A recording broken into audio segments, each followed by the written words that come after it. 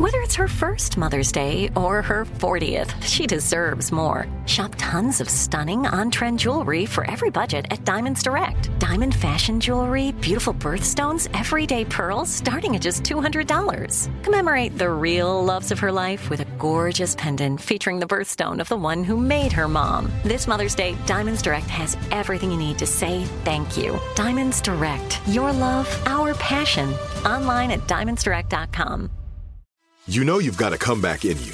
When you take the next step, you're going to make it count. For your career, for your family, for your life. You can earn a degree you're proud of with Purdue Global. Purdue Global is backed by Purdue University, one of the nation's most respected and innovative public universities. This is your chance. This is your opportunity. This is your comeback. Purdue Global, Purdue's online university for working adults. Start your comeback today at purdueglobal.edu. When you buy Kroger brand products, you feel like you're winning. That's because they offer proven quality at lower than low prices. In fact, we guarantee that you and your family will love how Kroger brand products taste, or you get your money back. So next time you're shopping for the family, look for delicious Kroger brand products, because they'll make you all feel like you're winning. Shop now, in-store, or online. Kroger, fresh for everyone. Whether you're a savvy spender maximizing your savings with cashback rewards, a thrifty rate watcher seeking the lowest interest, or a travel enthusiast looking for extraordinary perks, Kemba Financial Credit Union has a visa to complement your lifestyle and unique needs. Apply today at Kemba.org to unlock a limited-time 2% cash back on purchases and pay 0% interest on balance transfers for an entire year with a new visa from Kemba. You deserve a card that works for you. Restrictions apply. Offer ends June 30th, 2024. Hi, I'm Molly Jongfast, and this is Fast Politics, where we discuss the top political headlines with some of today's best minds. And Donald Trump says he never swore an oath to protect the Constitution. What? We have such a great show for you today. Representative Shontel Brown tells us about what she sees in her district in Ohio. Then we'll talk to survival of the richest author and close personal friend of the podcast, Doug Rushkoff, about Elon Musk's latest fuckery along with the looming threat of AI. But first we have Democratic strategist James Carville. Welcome back, James Carville. Oh, always glad to be back. We're so happy to have you, and I want to ask you, so you have done this many times. Say you are Biden's campaign manager right now. What are you going to do now? You have a year. Tell me how you get working class people back into the Democratic Party and bring back Hispanics and African Americans. No pressure. Go. First of all, we just got to with white working class. There's no doubt about that. What do you think the white working class wants? A lot of them want, but we can't give them. That's how it goes with races. Not all of them, but a lot of them do. So we just can't give them that. Sorry. You know, we're not going to shoot people or that kind of stuff. So that's just not going to happen. But we can certainly cut the margins. We have horrific problems with black turnout. I can't tell you how bad they are. And we also have the problems with youth turnout. Part of it is going to be, making Trump continue to make him as horrible as he is, but people already know how horrible he is. Ask to see Bobby Kennedy's mental health records, which should be a minimum, because right now he's getting a lot of votes. I mean, a lot of people are saying they're going to vote for it because they, why not be? I don't like Biden. I don't like Trump. And, RFK's son, I remember something about that guy. So would you please release your mental health records? And if, you ever been treated for heroin addiction, I would ask the questions. And you get into a position where you're afraid to ask questions. And you'd have to run a pretty aggressive youth engagement program because the youth engagement and the black engagement is really not very good. In some ways, I think about Bill Clinton because Clinton also struggled with the youth vote the second time around, right? It's struggle. I mean, it should be the youth share, 30 and under, should be about 17%. If you fall below that, it really hurts. Because it's not just that the young voters break for you. They also have to come out and vote. So let's just say the youth share is supposed to be 17, and you get 62. Well, if the youth share goes to 15, not only do you not get 62 or 17, you get 62 or 15. But conversely, the over 30 share has to go up 2 points, which you're not going to do as well with. I was looking at the results of the Ohio abortion vote, and it was staggering how every time you went up the age demographic level, the pro-choice vote went down. And I mean, it was noticeable. And if you don't get young voters are just a critical part of the Democratic coalition.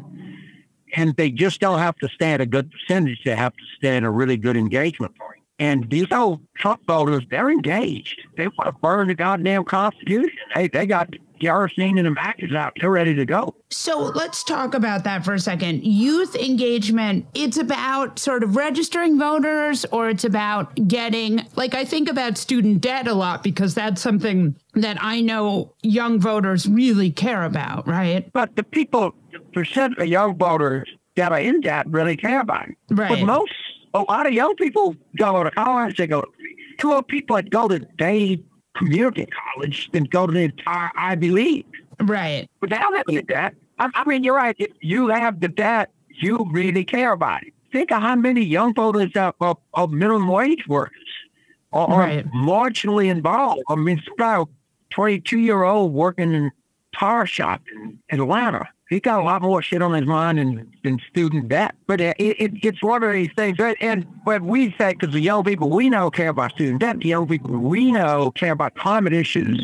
And, because they all come home from college with all on their friends. And we say, well, gee, I know the youth vote. I got a 23-year-old daughter that lives in Chelsea and Manhattan. Well, the people that she hangs out with are not that reflective of other 24-year-olds around the country. They're not all clubbing. When you do in politics, you got to be careful not to take your own experience and apply it to everyone else.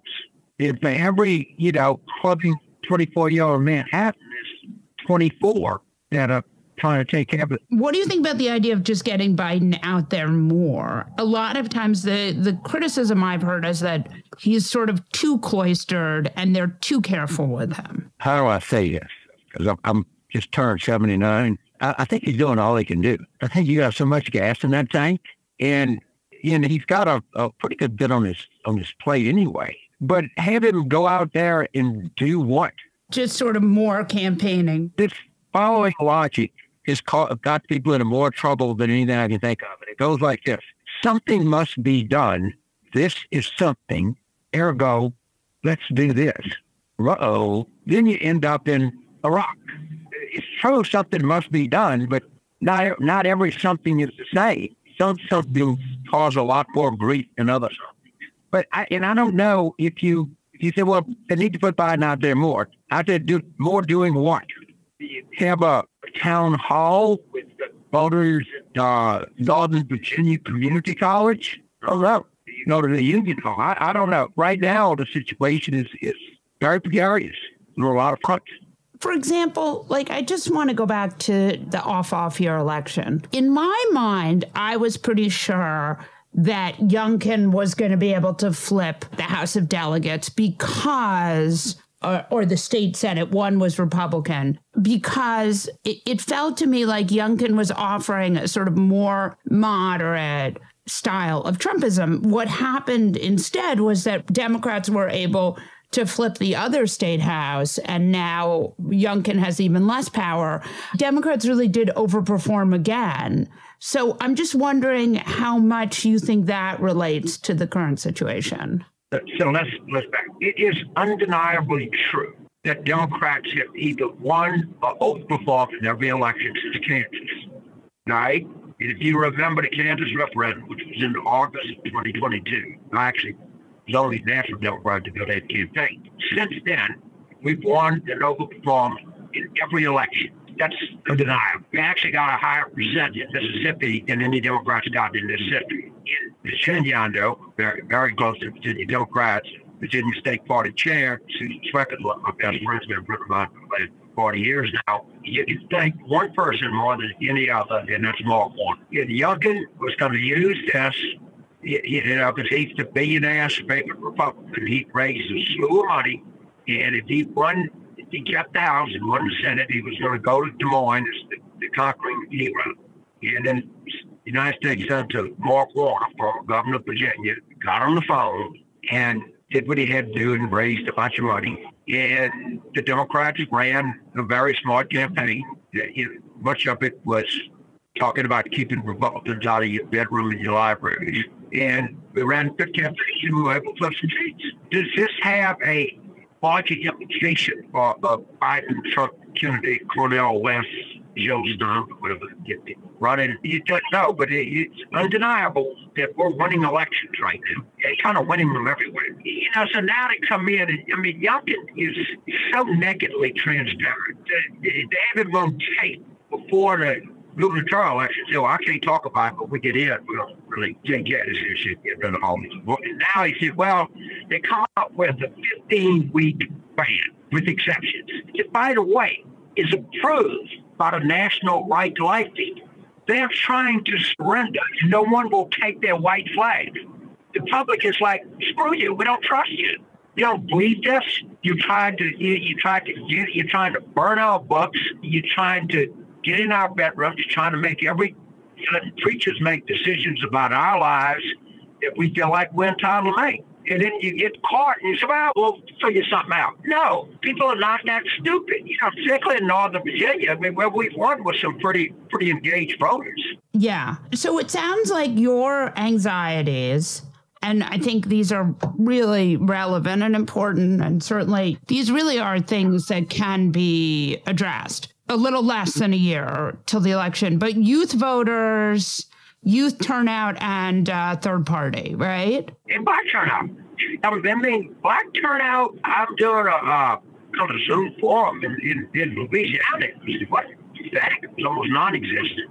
And this has been true everywhere. For some reason, and I do not know why, you can't get people to talk about it. They think it's racist to say we're having trouble with black turnout. It's just the opposite. We can't win elections. Do you think that Biden has done something to alienate black voters? I can't imagine any president with a better record for black America than Joe Biden. And if you check with conventional laws, income growth, unemployment, differential between black and white unemployment, the appointments he's made, just in what Joe Biden's heart is. Right.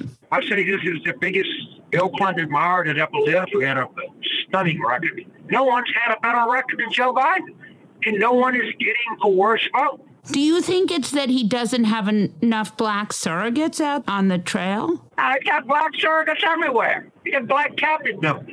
I don't know, I could have any more. And by the way, we had bad black turnout with both Warnock and Stacey Abrams on the ballot in the first round of 2022. We had bad black turnout with Sherry Beasley on the ballot in North Carolina. We had black turnout in Pennsylvania. We had bad black turnout in Wisconsin. I got these consultants calling me saying, shit, man, what do we do? And I'm like, I'm trying to think with them and, come up with ideas and throw spaghetti up against the wall, and nothing right now is sticking. You have no sense of what it is. It's not that we don't have sufficient black candidates. Now, we can cross that off as a reason. I'm pretty sure that's not it. It's somehow or another, they don't think that we understand their lives. And I think a lot of it is that I think the cost of living stuff. Right, the inflation stuff. Yeah. It just kills. So you go out and you tell people, well, the economy is actually better than you think it is. And then they say, well, that guy doesn't have that makes it great. Like it. But if you don't say something good about the economy, how are they going to know it? Right. Absent anything else, the probably default position is going to be, let's scare the shit out of them. That's going to work. Because according to the White House messaging, they say you're not voting for the almighty, you're voting for the alternative. Which, all right, that is not a very inspirational starting place. The trumpet is summoned to do, think about how bad, you think things are bad now, just think about how bad they can get. That's not probably going to get somebody off their hands to vote. It's a vexing problem. In the only people that really talk about it are people that are directly involved in these campaigns. I mean, Mandela Barnes was a progressive, great unbelievable. We couldn't get a black turnout. Can I just say one thing about Mandela Barnes? He almost won. He was a victim of bad polling, right? The polls showed he was behind by 10 points or 8 points. Molly, we're not playing horseshoes and hammer. If we haven't lost, we're winning elections. We won the Supreme Court election by 13 points. Almost don't get you anything. I don't mean to be. The reason he lost, he did staggeringly well in Dane County, which is Madison. He had tepid black turnout in Milwaukee. If he had anything toward normal turnout, and that's where the share kills you. That's where you lose. When you don't have that, that's where you lose margins, and that's why this is so unbelievably troubling. Yes, the Mandela Barnes is the perfect example. Well, let me tell you, the white progressives, they came out of the woodwork. But it wasn't enough. The blacks didn't vote, but it wasn't enough. In order to win, it's very difficult to do it without a robust without a robust black suit. You at least have to match your historical levels. If you don't, it makes it really open. Thank you so much, James. Really appreciate you. Thank you, dear.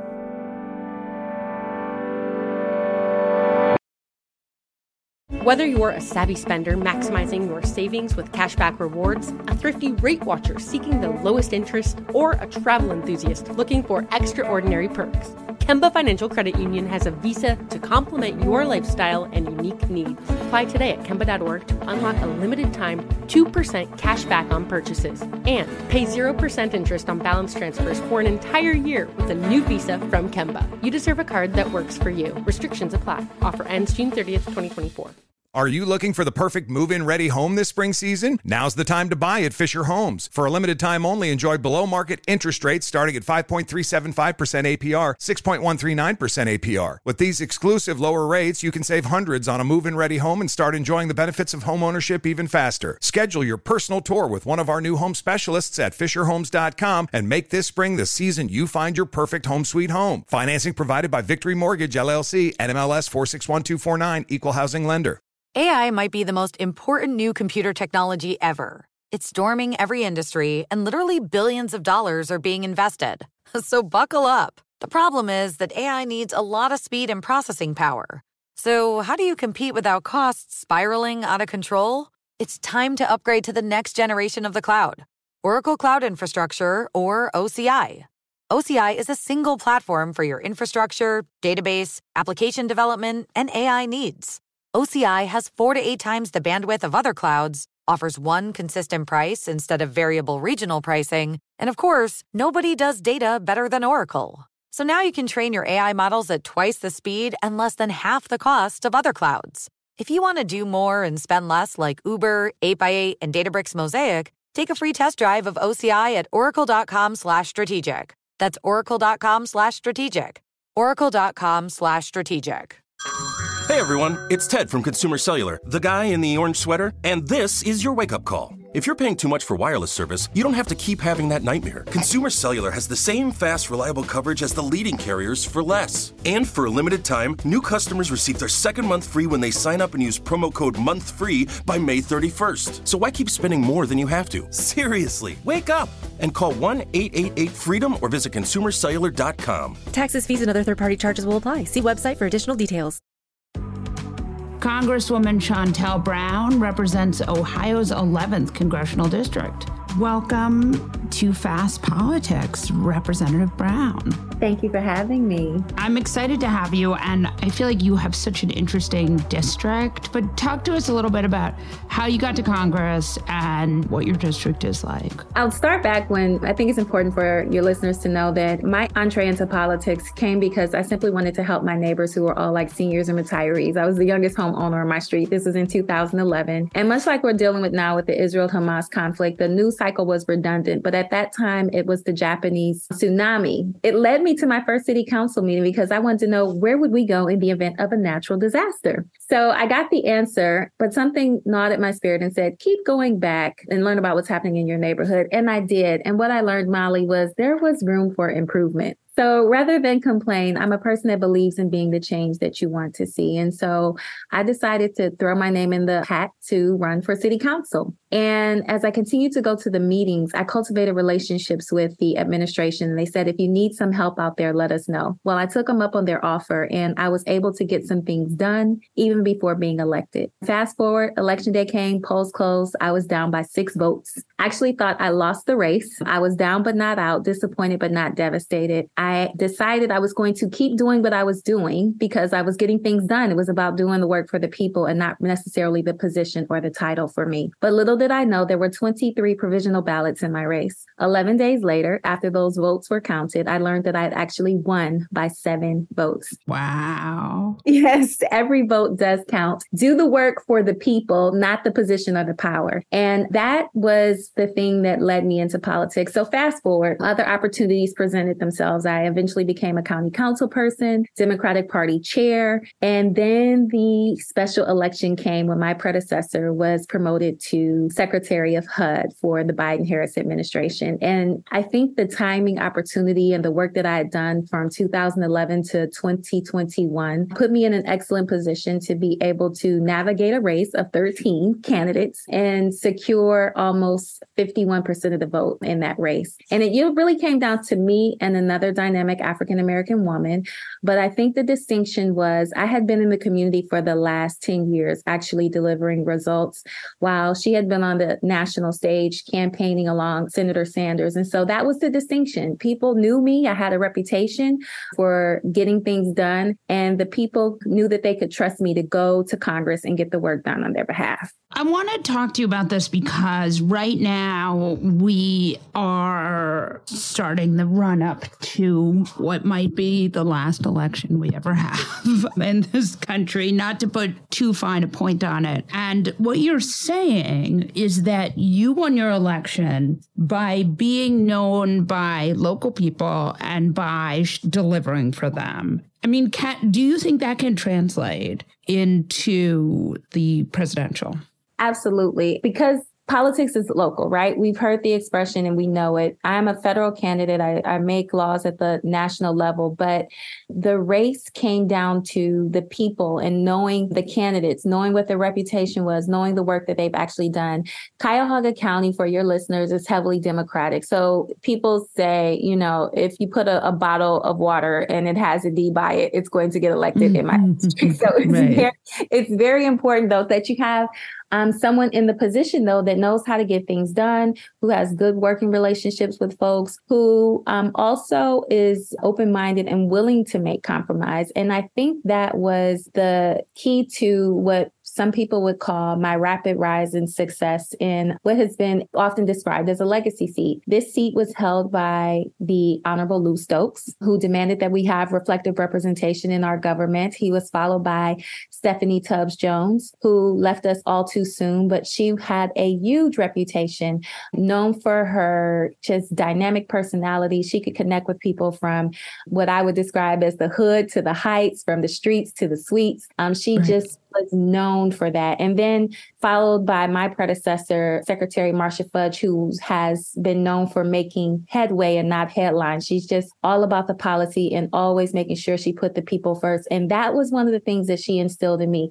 Make sure you put the people first. And that, to me, is what keeps the 11th Congressional District folks focused on the person and not necessarily the personality, focused on the substance and not necessarily the style. So today I was talking to James Carville, and he said one of the anxieties that Democrats are having is Black turnout. Mm-hmm. I mean, do you think that's crazy? And if you think that's right, what do you think Democrats need to do to fix that? We've got to meet people where they are, Molly. And I know that sounds cliche, but it is really true. And we have to be able to connect the dots for folks. Particularly, a lot of people are in survival mode, right? Inflation is high, but it's coming down. Rent is high. I don't know that that's coming down, but we are seeing more job creation, lower unemployment than we have in recent history, right? But because people are in this kind of survival state of mind, we have to be able to connect the wins in everyday life with the policy makers and the legislators so that they understand how the two connect. And what I mean by that, the fact that we've been able to cap insulin prices at $35 a month is helping put money back into people's pockets, right? We know that African Americans are disproportionately affected by diabetes and other chronic illnesses, and they're very costly.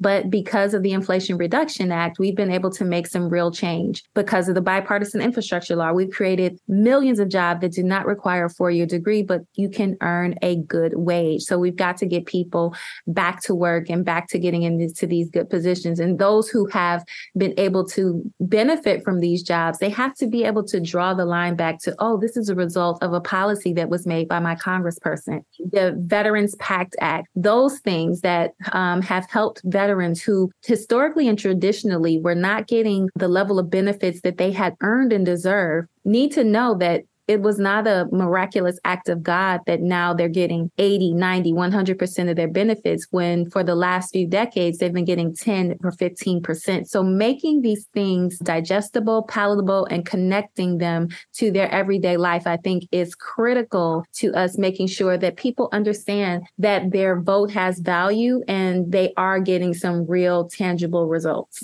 So you have this legislation that you've just introduced, which would improve federal reentry grant programs. Explain to us what all those words mean. Well, recidivism is high, and we want to make sure that we're dealing with issues as it relates to recidivism and reducing that. And so we wanted to put something together because this, again, is an issue in a city like Cleveland, Ohio, one of the highest poverty rates in a big city in the country, where we're trying to help returning citizens be able to seamlessly transition back into the everyday life. And so these are the things that we hear from constituents that are critically important to just, again, making their lives better, putting people over politics, doing the real work that delivers real results and improves the quality of their life. So after 3 weeks of having no House Speaker, you now have a new Speaker of the House. He is quite religious, but not universally disliked like Kevin McCarthy. So that's something. He definitely has fantasies of a federal abortion ban. Are you concerned about that coming up? There's different parts of the CR that he has to try to pass. A lot of it is going to happen in the new year. But I'm just curious what your thoughts are about the new Speaker. Many thoughts about the Speaker. So starting with the fact that he has been described as the architect of the election denying for the 2020 election. And that is very concerning, given the fact that he is now the Speaker of the House and has far, far, far too much authority, in my opinion, as it relates to how we will transition in 2024 after votes are counted and the things that we will need to do to certify our election. So I do have some concerns. As it relates to the national abortion ban, you know, I'm from Ohio.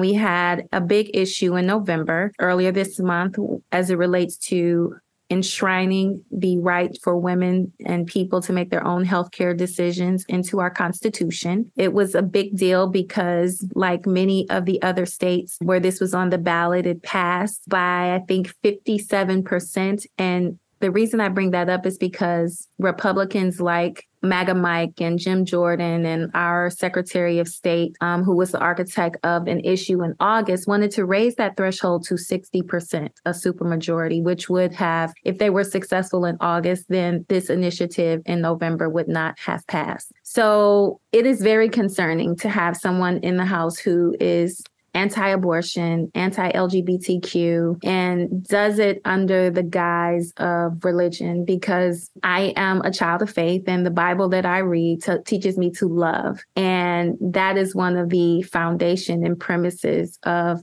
faith that I don't always see being practiced on the other side of the aisle. There's a lot of hate, a lot of bashing, and a lot of anti-this and anti-that. And it is quite frightening for me as a Black woman who knows that our rights and freedoms are constantly being threatened, especially right now where we have this radical right-wing Supreme Court who continues to make decisions that just seem to continue to turn back the hands of time as it relates to affirmative action, the Dobbs decision, which overturned Roe versus Wade. It is a frightening time. So MAGA Mike is right in line with President Trump's just anti everything. They are truly the party of no. Great at pointing out problems, terrible at finding any solutions. And I don't see right now MAGA Mike being any different, quite candidly. It is interesting, though, that they have found someone who he basically was someone that they sort of like they just panicked, right, after 3 weeks of not having a speaker. And really, we just have to make someone speaker. And this guy is not universally loathed. I think it's interesting when you think about this abortion ban. I mean, you're in Ohio. So what do voters tell you are their concerns?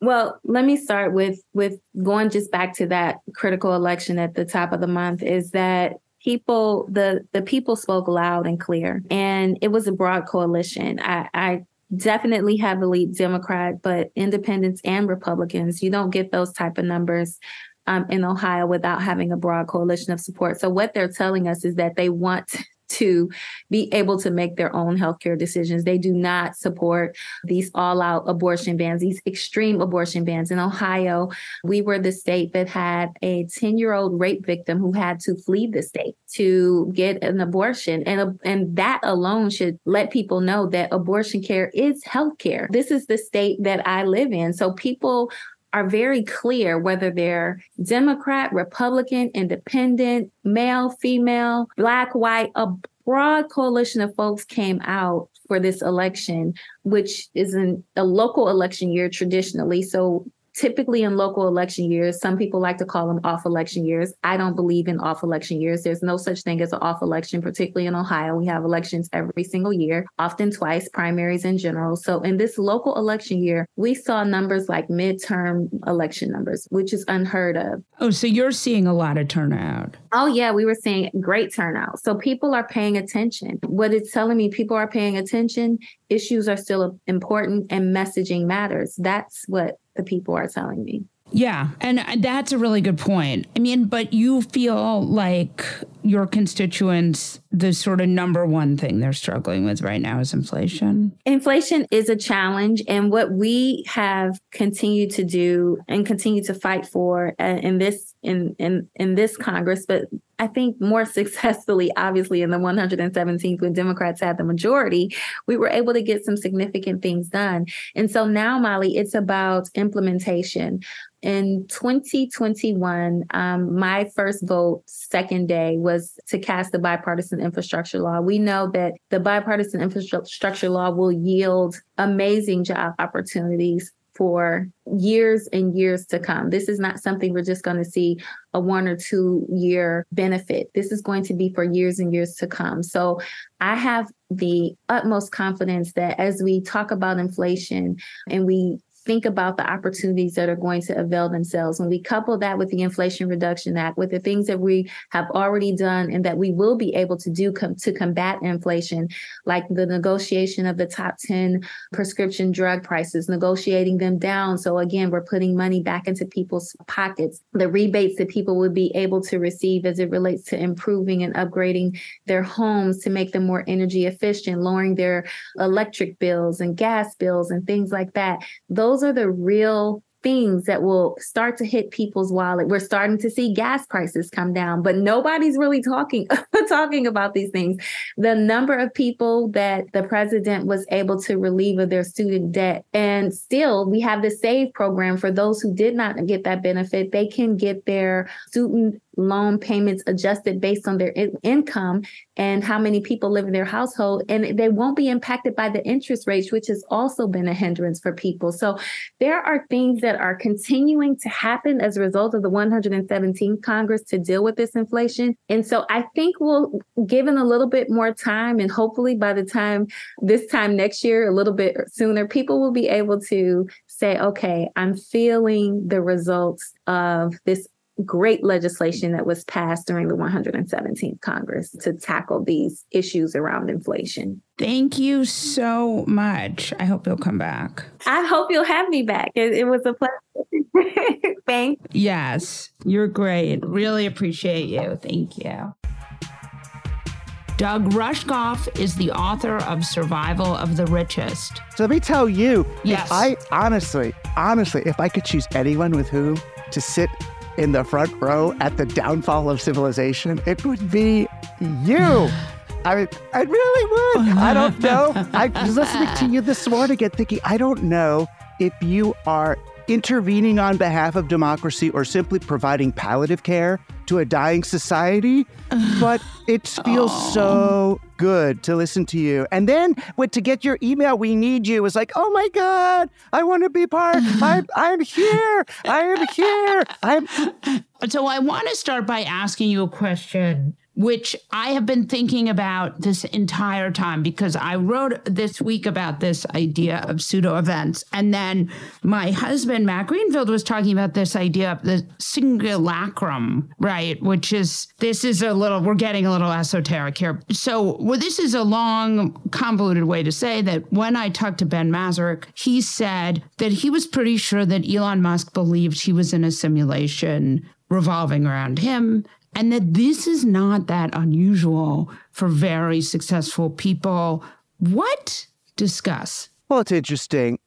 In the last season of Westworld, which was about these robots and all, they're like, robot people. One of the leads decides to try to figure out kind of how to save the planet, how to save civilization. So he runs simulations in order to figure out what's the best path. So he spends 10 years running millions and millions of simulations, trying everything to find out what's the most likely path.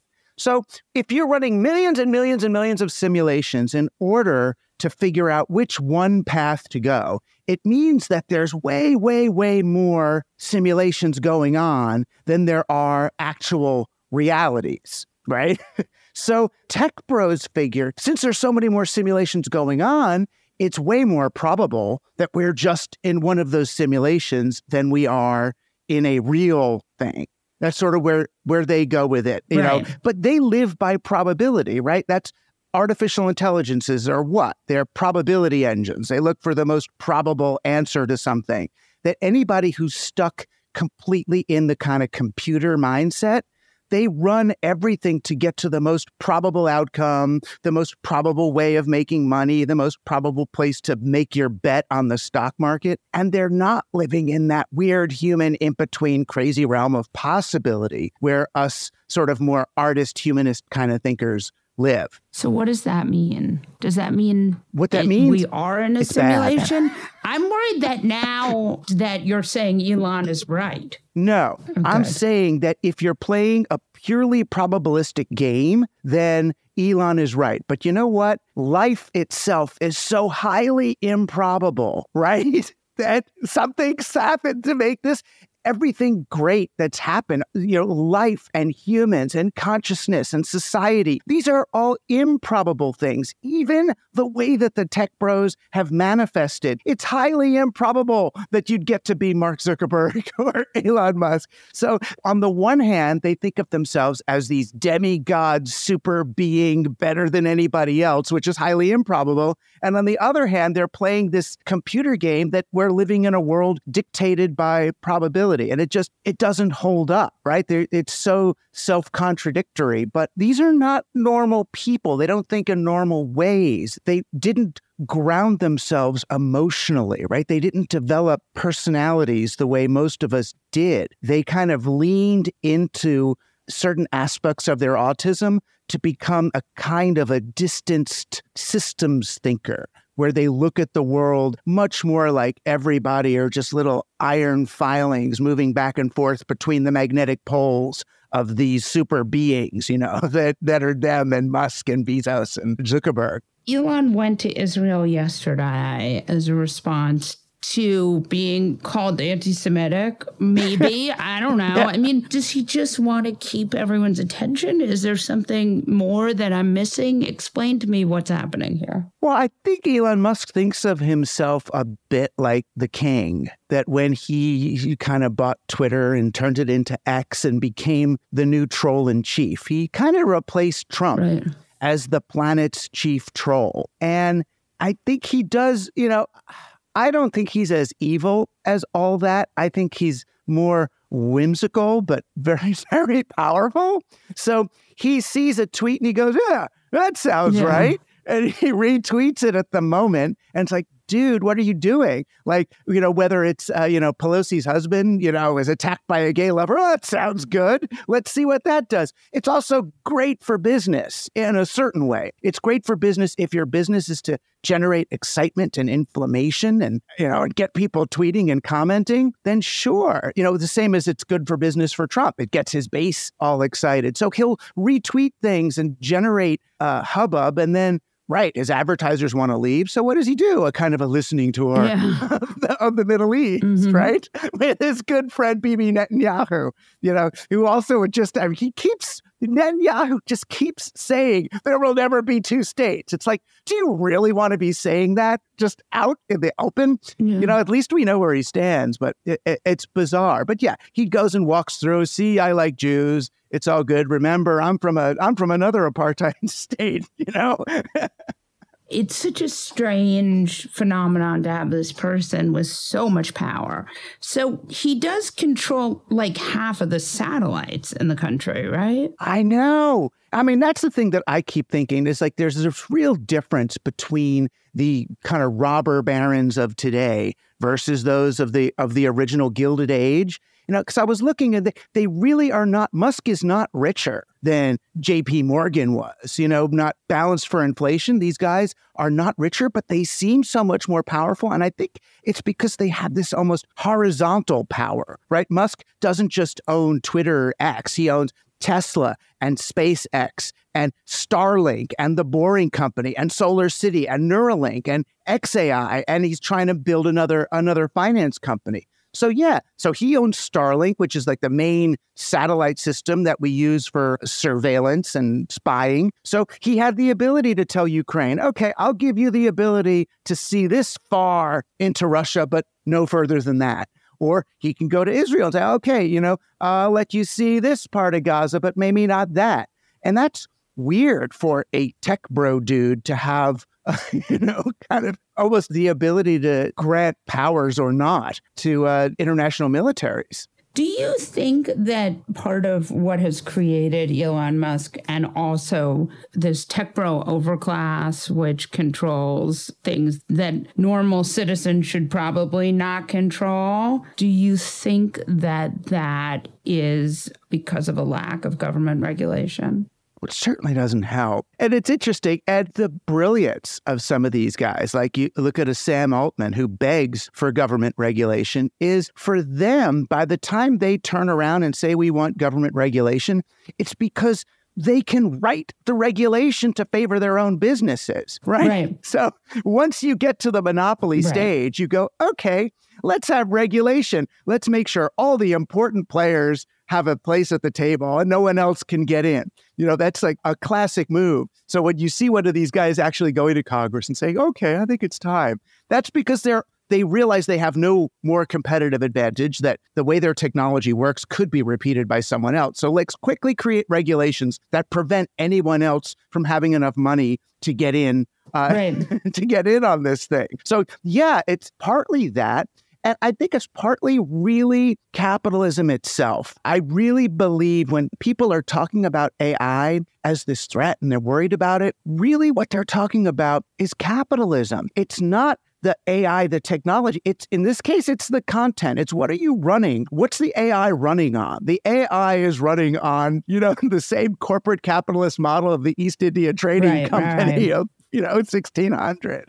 Yeah. I mean, that is what is really strange and disturbing. What would your solutions be for this kind of problem, right? Like, I mean, you have Elon Musk. He is getting increasingly, I want to say, right wing. He controls 50% of the satellites. We already know that he's done things like in Ukraine decided he was sort of going to take Russia's side, right? Or we don't totally know, but there's some evidence to support that he may have made high-level security decisions about his satellites that technically you might not want a private citizen making. I mean, are there sort of solutions that you can think of for this that go beyond regulation? I mean, my sense is the government is just doing too little here. You know, I don't know. Yeah, I'm not as good at the government side as the cultural side. And what I can tell you is that these guys are desperate for our approval and adulation, that they really look at themselves like demigods, like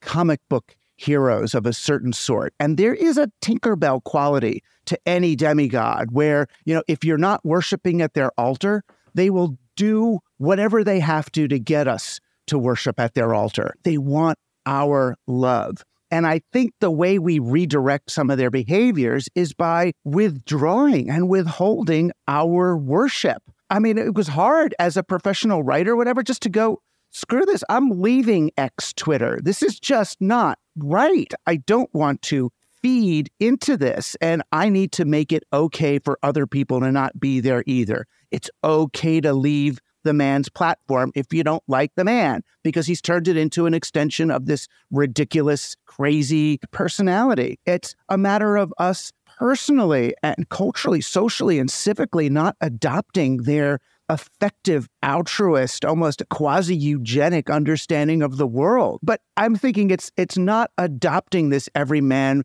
for himself mindset that they have, you know, feeling confident to meet our neighbors and not depend on digital social networks to interact with other people. It will take time. That's sort of the slow path, but certainly regulate, certainly empower government, or I hate to say it, you know, the Pentagon or whoever it is that's supposed to be making the decisions rather than him. But it's also not focusing so much on these guys as our own cultural heroes, you know, as our own exemplars. That's, I think, almost tougher for people than voting. Yeah, I mean, that is so true. They're laughable, right? These are clowns. Musk challenging Zuckerberg to a cage match. I mean, really? And they go back and forth on that?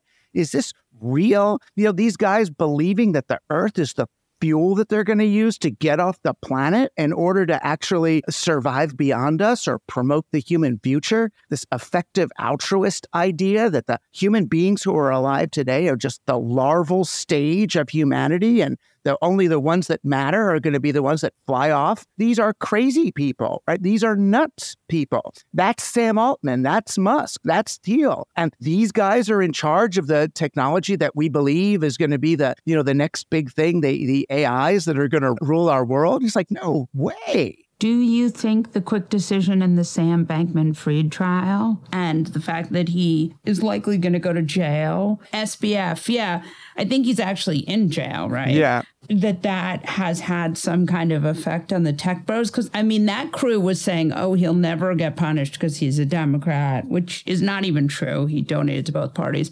Or do you think that really that did not have any effect on them?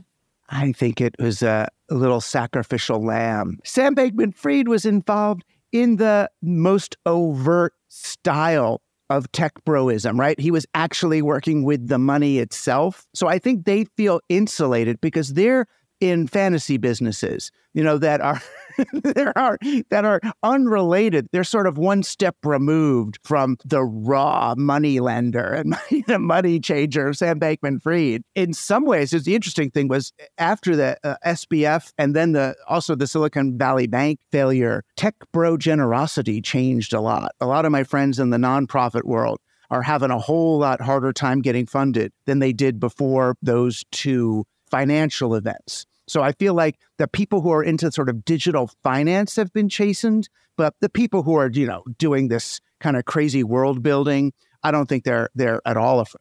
Sam Altman, AI, discuss. That was an interesting one, right? So it's funny, there's this story we're all familiar with now, this trope of there's sort of the ousted CEO, and the CEO had the original true, dream of the company, and they get kicked out by the capitalists, and the capitalists end up kind of failing, and then the original dream CEO comes back. Like, Steve Jobs came back and rescued the true soul of Apple.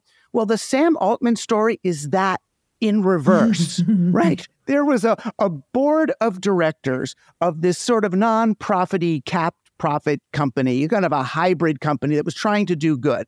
And they had a board of directors who felt responsible to humanity, that the real mission of this company was not to build AI, but the underlying ultimate mission was to make sure AI did not harm humanity, that AI would be benevolently deployed. And they were getting concerned that Sam Altman and the business people were sacrificing that important ethical mission for the idea of making money, right? The employees, they all want an IPO so they can cash out and make a ton of money. Sam Altman realized he's on the top and was really looking at, from the best I can tell talking to my friends, is that he was looking at adding a new way for AI to work so that AI wouldn't just be using language models, but was going to start using math to figure stuff out for real. And to kill us all, right?